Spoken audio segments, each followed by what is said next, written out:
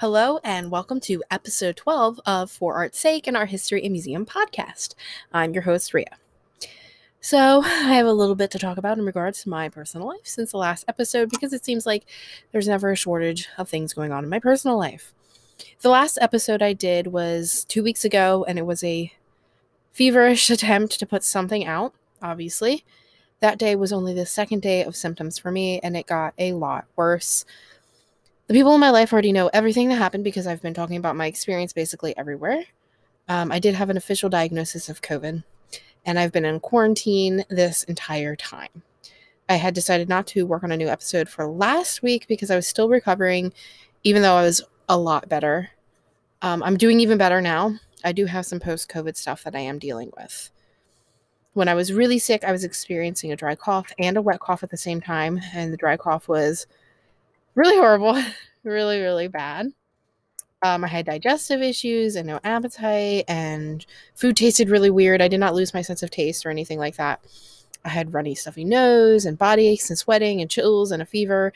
And my fever was really interesting because it started off where I would only have symptoms at night, and each night was different. Like one night I had fever and chills and body ache, and it was horrible. Another night I just had a fever, and just stuff like that. And then eventually it became an all-day thing. And my cough got really, really bad to the point that I realized that I probably was getting pneumonia because I heard that noise that you have when you have pneumonia. And then I ended up going to the doctor, having my COVID diagnosis and getting medicine. Also, downstairs, there's some vacuuming and the dog might bark at the vacuum. So I apologize for that. I've experienced a lot of fatigue and dizziness. There were 2 days when I was really sick where I had no sleep because I was experiencing vertigo. It was really, really terrible. But again, I'm doing a lot better now.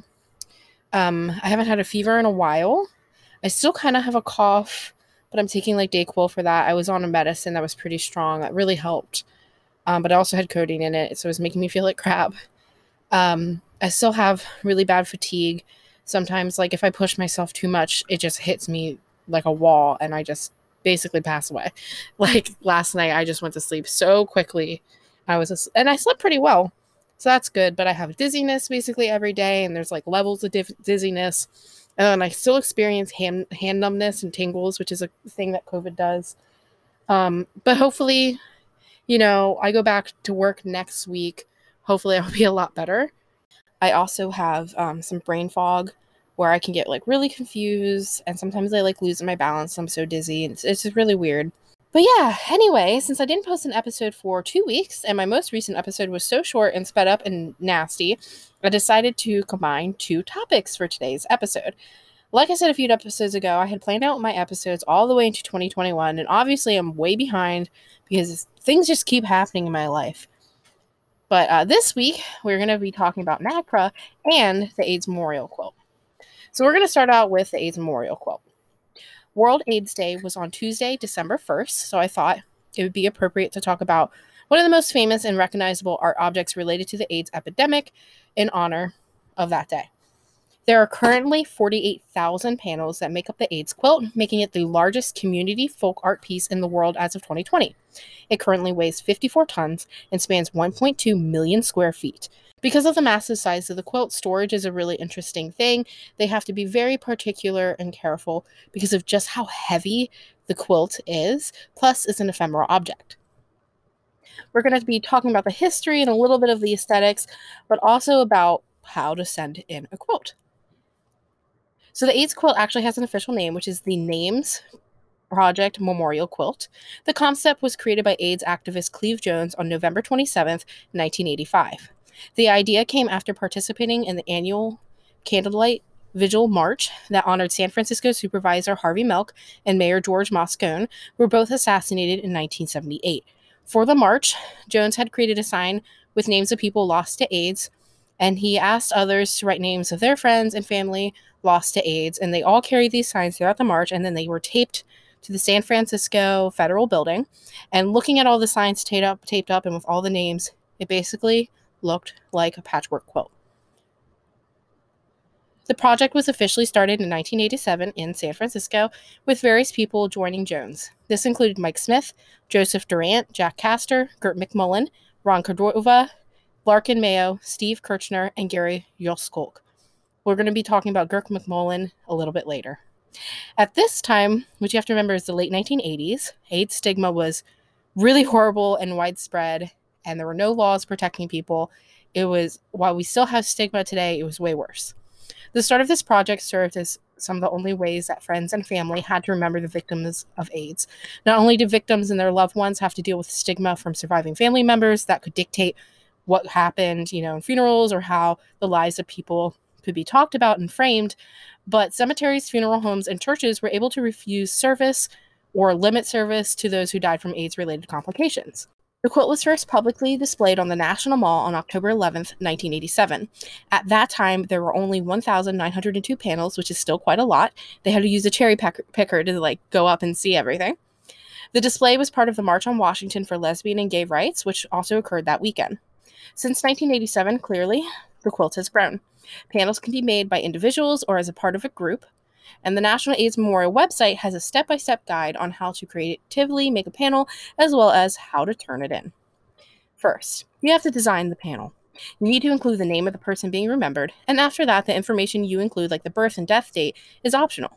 While the panel should be for one individual, you can make a panel for siblings and spouses. Second, you have to choose the correct materials. The panels are folded and unfolded anytime a panel is displayed individually or as a group. So the Memorial Project asks that you consider durability in your construction. They mention that glue deteriorates with time, so it's best to sew anything to the quilt. They ask for a medium weight, non-stretch fabric such as a cotton duck or poplin, which I actually don't know what that is. The design can be vertical or horizontal, but it has to be an exact size. It must be 3 feet by 6 feet, not more and not less. As for the hem, please leave an extra 2 to 3 inches on each side, but you don't have to hem it yourself because honestly that can be a difficult thing, so the project can handle it for you. While a backing is not necessary, it does help with keeping the panel clean and keeping its shape. Do you want the rest of my pressing? Why are you moving stuff? Okay. You want to watch a movie with me when I'm done? No. We can watch Smoke Signals. You're smoke signals. No, I'm not. Yes, you are. No, I'm not. Yes, you are. Stop! You should have put these away. You should put them away. How about that? I put them away every time. Yeah. You took his bed. Hurry up! Shut up. Can you open the window? My feet are sweating. Thank you. All right. Toby. Okay. Third, the construction of your panel. Third, the construction of your panel. You can consider different types of sewing, such as applique, which is sewing fabric and mementos onto the background fabric, painting using a textile paint or maybe a colored cast dye, stencils, collage, and also photos. The best way to do photos is to photocopy them onto iron-on transfers, or you can put them in a clear plastic flannel and then sew them onto the blanket. Step 4 is when we start to get into the submission process. Step 4 is when it gets into the submission process. Start by writing a letter. This letter is all about your remembrance, like your relationship to the person, how they would like to be remembered, and any memories you want to share. Feel free to send a photograph as well. The letters and photograph will be put into the project's archives, which is actually a pretty large archive, and it's really important because we need to know who this person is. 5, if you are able to, please make a donation. A donation helps pay for the costs of conservation and preservation. 6, fill out the panel maker information form on the website. 7, send the panel in. You can get the address from the website, but you also have other options. You could bring a panel to a quilt display, but you have to make sure that you contacted the local display host for more information. You can also bring it to a local chapter. When it's given to a local chapter, it does stay in the area for up to 3 months before it's given to the AIDS Memorial, where it'll be sewn into a larger quilt. Those 3 months allow it to be used in the area for educational purposes. So how does the panel become part of the overall quilt? When a new panel arrives at the national headquarters in San Francisco Bay, which it is now back to, it is carefully logged and examined for durability. Some panels might require hemming, like I mentioned before. You don't have to do the hemming yourself. They may do it for you.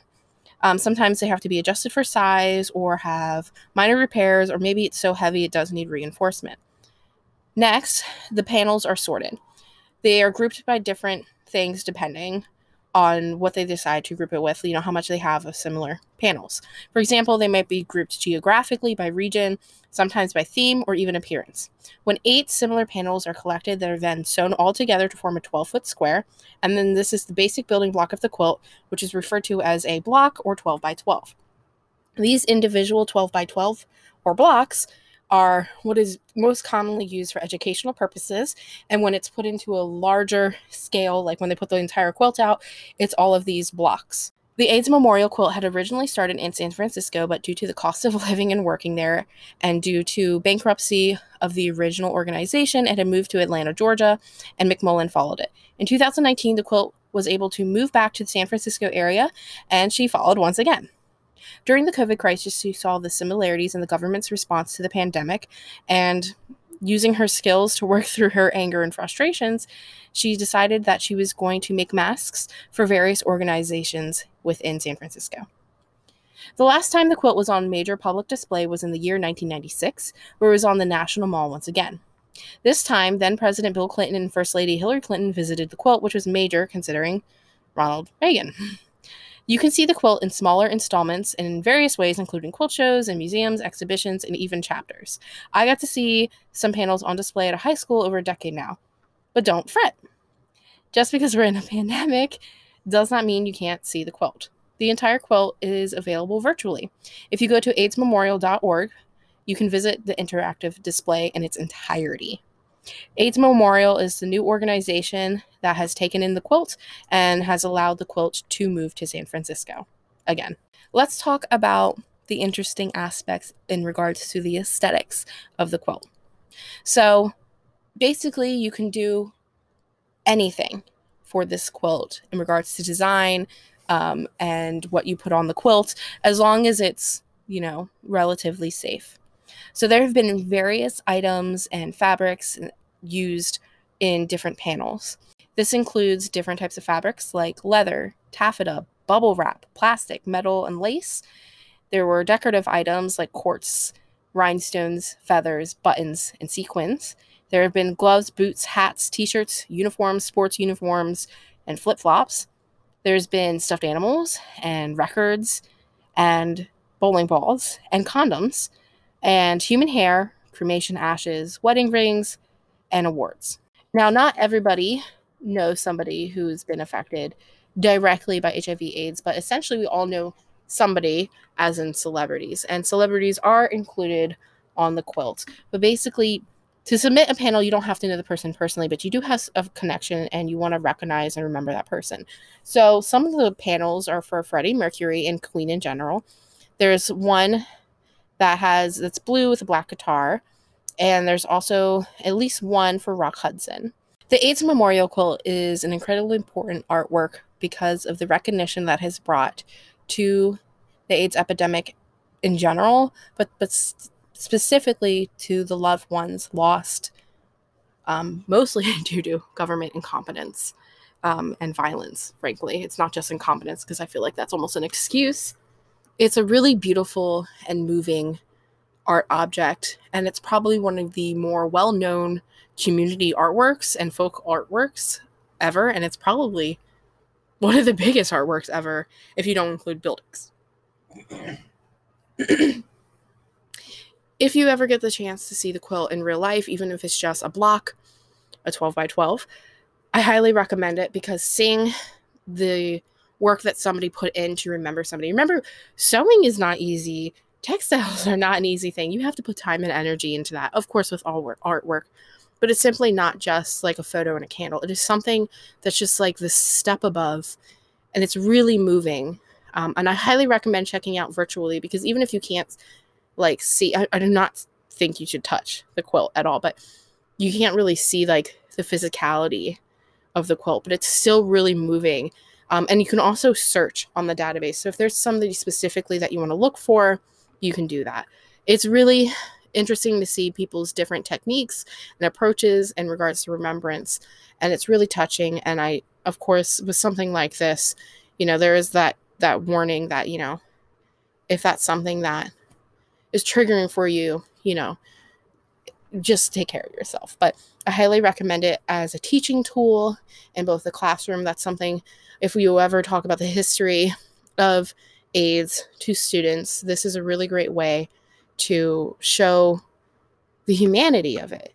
That these were real people who died, and and who were loved, and people still die today, even if treatment is a lot better, and there's still stigma today. And also, in regards to museums and stuff, it's really important because it is a folk art, community art, and it's textiles, which are all things that are pushed down in regards to art, like what is and isn't art or good art.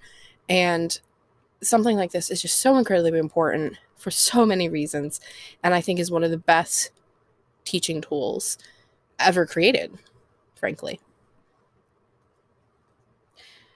Let's close out the episode by talking about NAGPRA, which I know is different than AIDS Memorial Quilt. These two topics don't really go together, but it is what it is. So NAGPRA stands for Native American Graves Protections and Reparations Act. It was enacted on November 16th, 1990. This requires that any federal agency or institution that receives any federal funding return cultural items to Native Americans. This includes culturally affiliated tribes and lineal descendants. The cultural items include funerary objects, human remains, objects of cultural patrimony, and sacred objects. Like I said in the last episode, the Smithsonian and the Smithsonian's American Indian Museum are slightly different as they had a separate law passed that only includes them, but it's similar. Any institution that receives federal funding is included, so that means more than just the Smithsonian, which is a government institution. This can be any museum within the United States that receives any sort of funding from the federal government. States also have the option to create their own laws, which is something I briefly talked about in the previous episode. That's toxic. NAGPRA only includes federally recognized tribes, so any state-recognized tribe is not included and would therefore need to rely on their own state to pass their own law. The return of objects is not the only part of NAGPRA, of course. NAGPRA also includes the trafficking of certain cultural objects, specifically human remains. I'm a person who is very into oddities, including human remains, which specifically I mean like skulls used for medical purposes that are allowed to be sold. Because of the issues in the past, the regulations of the selling of human remains, from everything from finger bones to teeth, is highly regulated as long as you're not on the black market, of course. The selling and owning of human remains is complicated, obviously, and for the right reasons. Thankfully, NAGPRA makes it so that it may be a criminal offense to traffic native human remains without right of possession. This isn't just human remains, of course. Other cultural items are included, but due to both the oddities interests that many people have, the historical issues of anti-native specific racism in the medical and anthropological industries, and the long history of white supremacy that includes the collection of human remains for the sole purpose of, white supremacist reasons, trying to prove the inferiority of Native Americans, it is highly important that this is included as a law and that there are criminal offenses for human remains. Penalties for a first offense may reach 12 months imprisonment and a $100,000 fine. NAGPRA also includes excavation and discovery. You may have heard of construction projects where they have found human remains and had to stop construction, or because of the known history of the area, they have had excavations before starting anything just in case.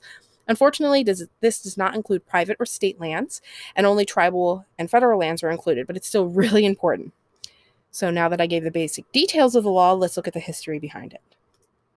For a very, very long time, Native Americans have been incredibly concerned about what has happened or was happening to their history and cultural and literal dead ancestors. Tribes have spent decades and decades calling out the government, individuals, and institutions for what they have done in contribution to literal cultural genocide. The path to NAGPRA has been exhausting, complicated, and difficult. And guess what? It's still kind of that way. But I'll talk about that in a little bit. Let's talk about all that has happened to get to NAGPRA. Like I mentioned before, anthropology in particular has had a bad history of white supremacy, basically. The sciences that were, especially biological and ethnic in any way, were especially damaging. Remember that basically anyone that wasn't white or considered white were considered vastly different, inferior, animalistic, and all of this had to be proved, as well as proving whiteness as a supremacy. This included things like skull size and penis size. you had the creation of museum collections, which did not help the situation. It basically started out as rich people interested in science and art who weren't trained in sciences for a long time, basically stealing and collecting whatever they could to create cabinets of curiosities. The Walters Art Museum has an amazing example of this called the Room of Wonder or something like that, which you should see if there's, not a pandemic. But basically, it is a room that has a bunch of stuff and does talk about the history that led to museums. But basically, they collected everything from European painting, sculpture, to animals and shells, to literal dead bodies and jewelry stolen from different countries and tribes. You see this happen all over the world, from the destruction of tribes in America, or the Americas rather, to, people smashing Buddhas off of walls in India. You also have the extermination of animal species to the point that the only evidence we have of certain species of birds, for example, are the drawings and taxidermy left. Institutions such as the Smithsonian, unfortunately, did contribute to this culture, particularly in the 19th century, which is the worst century for this sort of violence and genocide, frankly. While the creation of museums is technically a good thing, it also isn't a good thing. History is complicated. These large institutions began to basically compete, which led to an increase of this violence and destruction. As of the passing of NAGPRA in 1990, there was 14,500 Native people, deceased human beings, in the collection of federal agencies and other institutions. While some institutions claim that this was for anthropological study, frankly, there's so much evidence within these institutions that these dead bodies were literally used to try and prove racial inferiority. Plain and simple. In 1987, there was a major looting of a Native American burial mound in Kentucky. Slack Farm is known as a huge archaeological area. There was a huge village there that existed from 1400 to 1650 Common Era, and this area belonged to the Carbon Wellborn people of the area around the Mississippi River. In 1987, human remains were essentially tossed aside, literally, and tons of cultural items were looted. From November 3rd to November 9th, 1972, there was a takeover of the Bureau of Indian Affairs. While this protest was specifically about the poor treatment by the BIA and, treaties and all that nonsense, it was literally 100 years of history into this protest. Protesters did leave with documents and objects that were within the office building. While this isn't specifically related to NAGPRA, the act of taking back some objects I think is still really important to mention. Though, unfortunately, there is some controversy to this protest. A lot of tribal leaders were very critical because there were destruction and theft of treaties that actually supposedly set them back. But there were objects that were taken back. I can't talk about NAGPRA without talking about the mother of the, quote, Indian reparation movement, Maria Pierson. In the early 1970s, Pierson was really upset that the skeletal remains of Native American people were treated differently from white people. Her husband was an engineer at the Iowa Department of Transportation, and he had told her that both Native American and white remains were uncovered during a road construction located in Glenwood, Iowa. While the remains of 26 white burials were quickly reburied, the remains of the Native American mother and child were sent to a lab for study.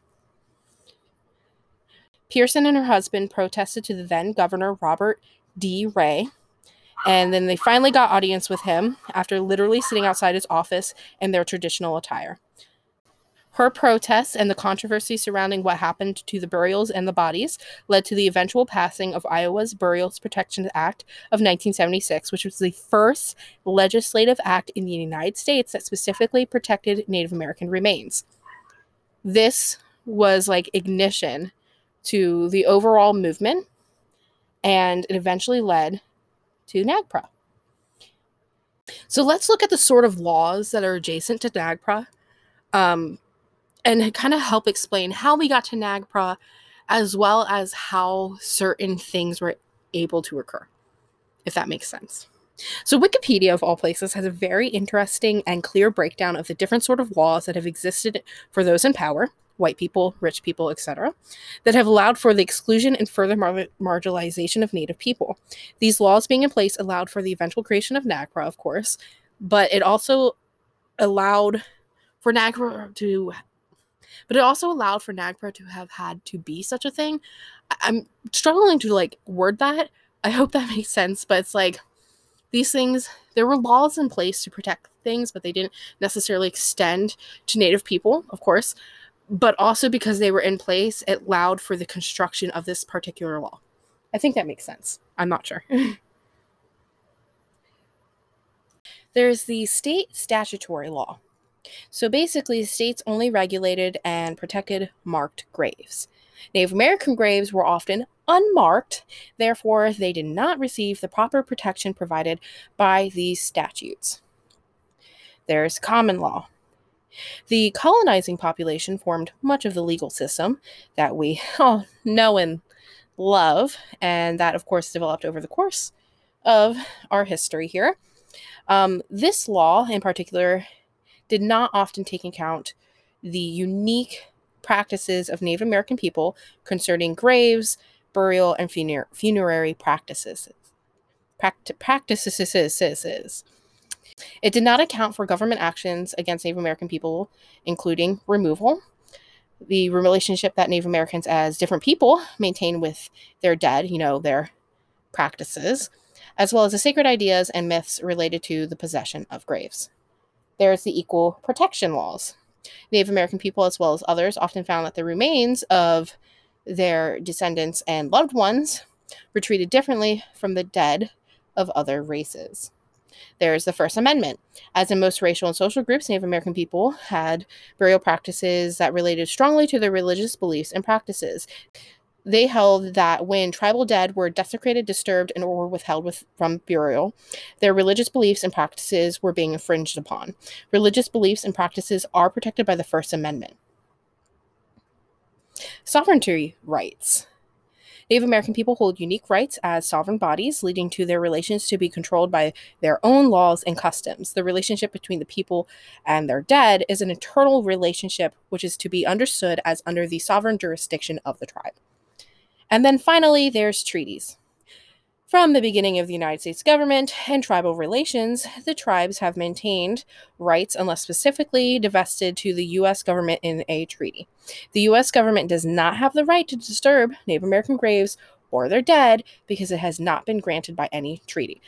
But that, as we know, treaties don't necessarily mean anything to this government. So these laws, both, as you can see by the different examples, both allowed for further marginalization, allowed for certain things to happen, as well as allowed for the creation of NAGPRA and those protections to have to be in place, and allowed for the creation of it because there were certain laws that were able to support it. And I hope that made sense. I thought this was a really interesting section that I wasn't really expecting while doing my research, but I think it does a really good job of explaining the complicatedness. NAGPRA has been incredibly important despite the fact that getting items back can be very difficult and slow. Frankly, it often comes down to paperwork and going through all of that bureaucracy. Items, of course, have been returned, like I've mentioned in some previous episodes. Again, it's important to mention that in addition to the theft of items, there were the antiquated conservation techniques that have made cultural sacred items incredibly poisonous, which is simply just salt in the wound, whether it was intentional or not. Another difficulty is the fact that, frankly, it's really not easy to get federally recognized if you are a smaller tribe. It can take literal decades to get federally recognized, and if your state does not have a law like NAGPRA, it can be a challenge to get any of your remains or objects returned. There's also the difficulty of the museum and science communities, the different subgroups of that want to keep items for preservation, conservation reasons, thinking that a lot of tribes or descendants aren't going to be able to take care of the items properly, as well as the ability to continue to study items as well as anthropological studies of bodies. In my personal opinion, I don't see why museums can't simply work on having specific programs that bridge a relationship between descendants and or tribes. Obviously, there is an intense amount of distrust, and I think that it is simply the responsibility of museums and other institutions to work on this. A good thing museums can do is simply have programs specifically for Native people to work on things, like having a conservation program specifically for Native people to work on their own cultural items. This is not something I came up with because it already happens in different institutions. This happens really because, frankly, people belonging to a certain tribe basically have the knowledge and authority to work on certain items. This includes preservation, conservation, restoration, as well as programming and curating, and simply knowing the history. I feel like a lot of issues with museums and their collections could be worked on by literally working on their relationship with communities. But by now, I think we all know that museums can be incredibly difficult and stubborn. Hopefully, more institutions catch on because it's important to show everyone's history in a respectful, truthful, and meaningful way. I really hope that you enjoyed this episode and that you maybe learned something. I did put effort into making this episode, both in trying to speak better when I recorded, as well as the research itself. It's just a little bit exhausting for me right now. This year has been exhausting for me and for everybody else. So I think anybody listening understands that I'm going through things. So I hope that even though these two different topics don't really work together, in a way they work together, but you know what I mean. I hope that you still enjoyed something and got something out of it. I'm going to be working really hard on the rest of the episodes for this year, trying to do really good research, present really good, interesting topics, and hopefully nothing else happens in my life. Please, knock on wood, do a spell, say a prayer that nothing else happens in my life, because I'm done with this. So I decided that because of the gap in time from the presidential portraits episode and everything that's happened in between that, I'm going to put a little bit of pause on the listener questions that I present each week. And I'm really sorry about that. It's just a little bit much right now, and it kind of hurts my head to try and figure out what exactly to do. I know that doesn't necessarily sound too complicated to you, the listener, but just right now, it's something that I don't really want to deal with, and I feel like it's a little bit too awkward. So I'm going to return to this hopefully in the new year. I'm going to try and work something out and maybe try some new things. So we'll just have to see how things go. So again, I hope you enjoyed this episode, and I hope you're okay and doing all right. I know that the holiday time is really difficult for some people, and then you have this year and everything that's going on. So wear a mask, stay safe, don't go to parties. Don't let your family and friends guilt trip you into going to a party. And I hope that you eat a sweet treat and get a sweet gift like some comfy socks. Even though I'm saying this as if Christmas is happening next week. It's not. But still, I hope good things happen. I hope good things happen for you, regardless of whatever time it is. I don't have a concept of time. And hopefully you get to hear from me next week with hopefully a... I just can't catch a break. Hello, this is Rhea. Hello. Y'all interrupted my podcast for this. Hopefully you get to hear from me next week with hopefully a holiday themed episode. We need to bring a little bit of holiday into this podcast. So that's it. I need to end this. Bye.